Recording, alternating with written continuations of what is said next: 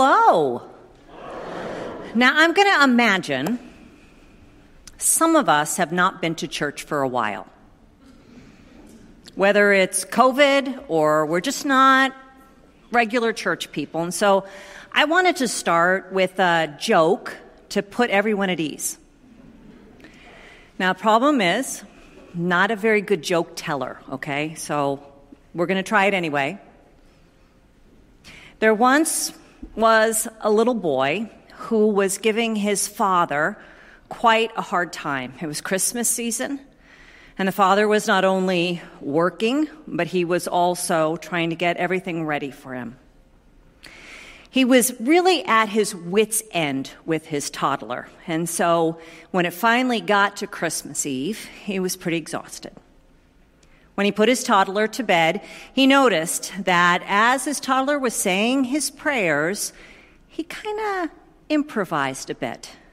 And he prayed, "And forgive us our Christmases as we forgive those who Christmas against us." Thank you for laughing at my joke. Welcome to Christmas Eve. We are so glad that you are here, whether you are a regular and part of this faith community or this is one of your first times here.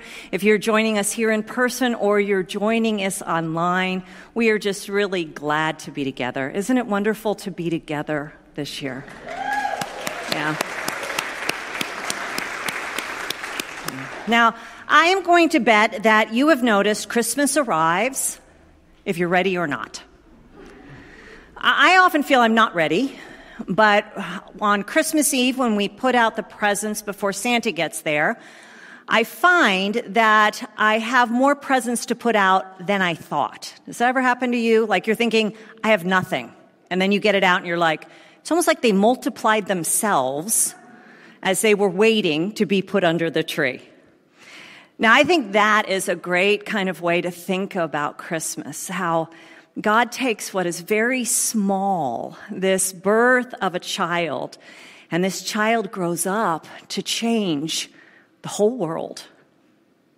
Now, does he do it with power? Does he do it with control? Does he do it with threats? No. Jesus changes the world with something that is so small, but is really the greatest power of them all. And that is the power of love. Today I want to talk about why Christmas is all about love. Love that God has for the world, love that God has for his people, love that God has for you. Even if you're sitting here tonight just aware of all your imperfections and that your faith isn't what you wish it was, or wherever you find yourself tonight, God's love is for us all. And so as we come to look at this together, I'd love to start with just a moment of centering. So here is what that means. I want you just to have an opportunity to take a deep breath, to relax a little, and to be a little more present, a little more mindful. So if you have something on your lap, if you can put that to the side, great. If you can just get comfortable for just a moment and relax. And if you want to, you can even close your eyes and listen as I speak. So take a deep breath in and out. And I want you to imagine a beautiful star. Imagine that its glow becomes larger and brighter as you look upon it. And even though it is high in the sky, it feels close. It feels intimate. It is beautiful. It is bright. And imagine as you look upon this star that you feel an inner warmth. And that this warmth fills your heart. And that each time you breathe in, you can feel this warmth filling your heart. Now, this might be love, or it might be compassion, might be forgiveness, might be whatever it is you need this evening. And now take another deep breath, breathing in whatever it is you need tonight, this Christmas Eve, letting it find some space deep within you. Take one more deep breath. And as you're ready, you can open your eyes. Christmas Eve, we hear the words of what this is all about as we hear from Luke's gospel. Listen. So Joseph also went up from the town of Nazareth in Galilee to Judea, to Bethlehem, the town of David, because he belonged to the house and line of David, and he went there to register with Mary, who was pledged to be married to him and was expecting a child. While they were there, the time came for the baby to be born, and she gave birth to her firstborn son. And she wrapped him in cloths and placed him in a manger because there was no guest room available for them. And there were shepherds living out in the fields nearby, keeping watch over their flocks at night. An angel of the Lord appeared to them, and the glory of the Lord shone around them, and they were terrified. But the angel said to them, "Do not be afraid. I bring you good news that will cause great joy for all the people. Today, in the town of David, is a Savior who has been born to you. He is the Messiah, the Lord. This will be a sign to you. You will find a baby wrapped in cloths and lying in a manger." And suddenly, a great company of the heavenly hosts appeared with the angel, praising God and saying, "Glory to God in the highest heaven, and on earth peace to those on whom his favor rests." The word of God for the people of God. Thanks be to God. Now, you probably are familiar with this story. Mary and Joseph journeying together to Bethlehem. And Joseph is part of King David's line, and they have to go to Bethlehem, the town of King David, in order to be registered for the census.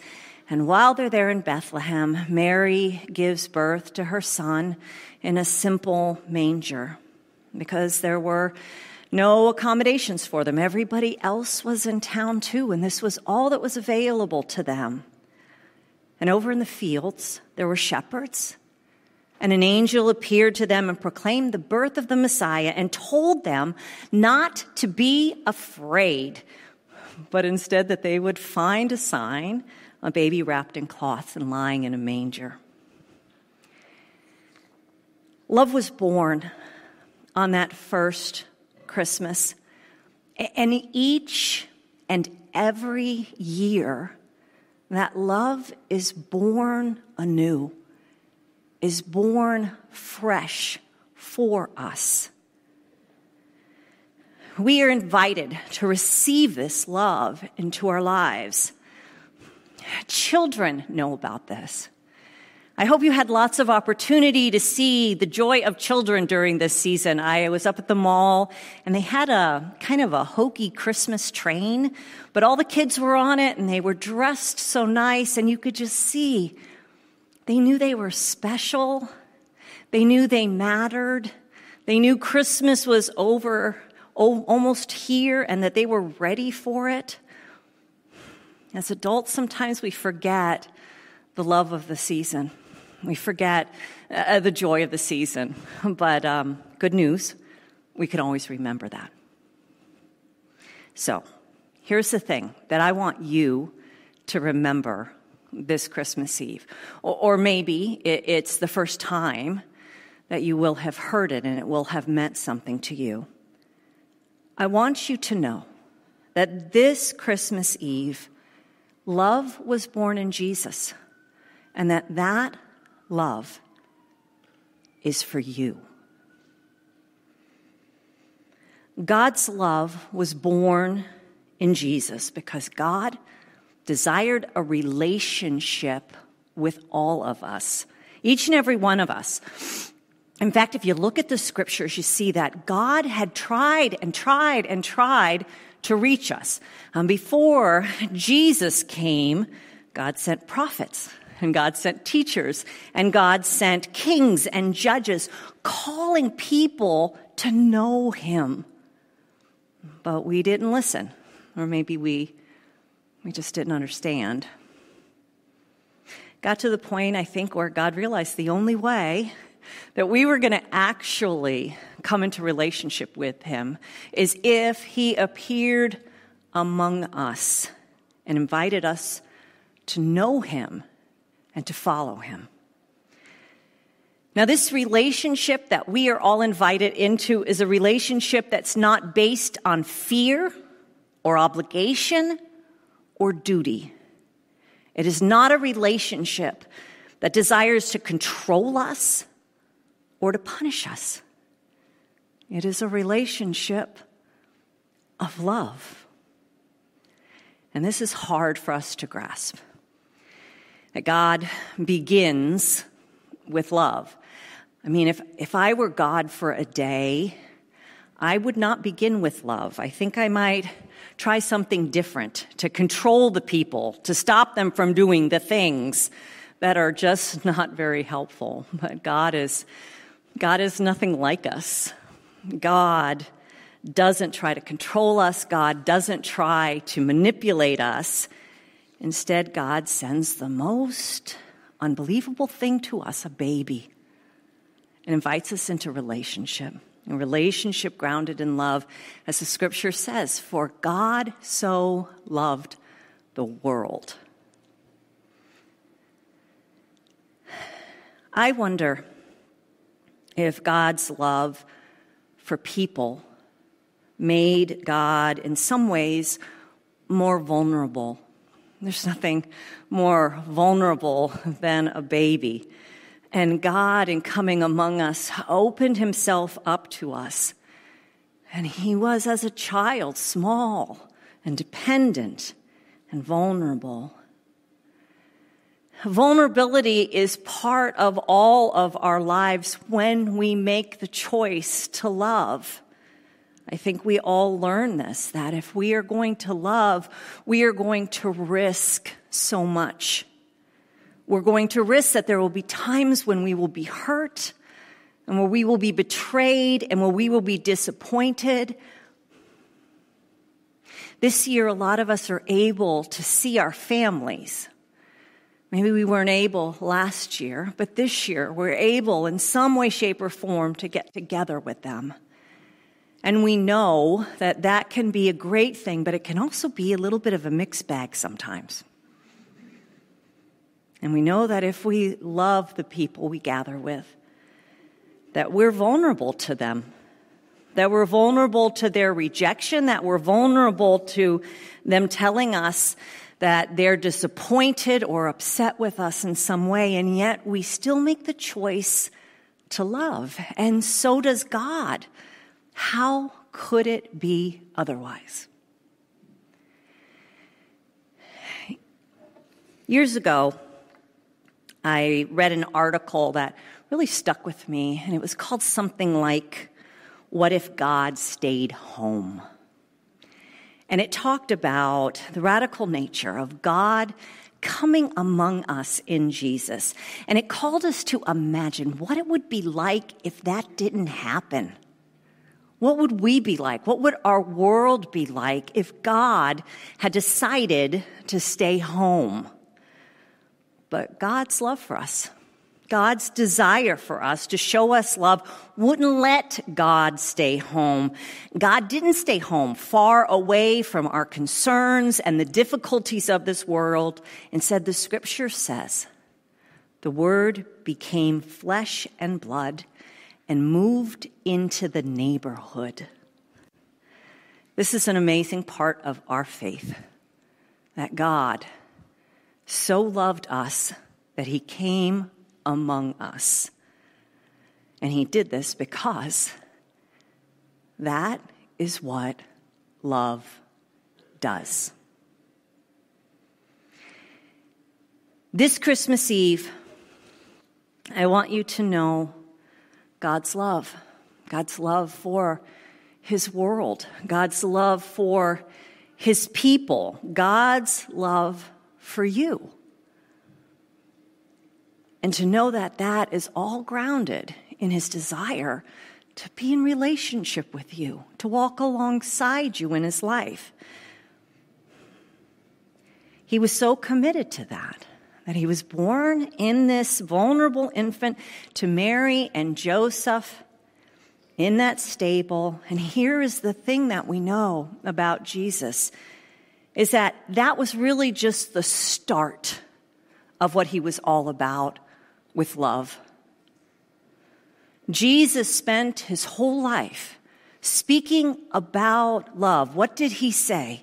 He said that love is what is proof of our discipleship. Not knowledge, not doctrine. That's what's proof of our following Jesus is love. So, how might you and I, on this Christmas Eve, start in a new and fresh way to give more love and to receive more love? How might we do that? Do you want more love in your life? I like it when people talk back. Thank you. Do you want more love in your life? Okay. I think it starts, this openness to more love from God, with being honest about what might stop us from accepting this love for ourselves. And I think for some of us, it's that we feel like we've fallen short. We feel like another year we didn't do what we should have done, that maybe even we disappointed God. But that is not how God sees it. In fact, God looks at you tonight, and he looks at all the places in your heart, all the places that carry hurt, all the places in your life that need healing. And he offers to you a loud and a definite word of love. God is not Santa. This is a mistake we often make this time of the year. In fact, God is nothing like Santa. God is not keeping a list and checking it twice. God is not moving you from the good list to the naughty list. No. The God who was born among us in Jesus reaches out to every single one of us with his love. A love so great, so large, so wide, so deep that we will never comprehend all of it. A love that was born that first Christmas. And a love that in the man Jesus went to the cross to reconcile the whole world back to God. So tonight, I want you to receive this love. Will you do this with me? Open your arms wide.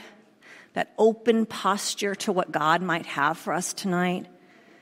Imagine that love that God has comes within our hearts and that it rests within each and every one of us this night.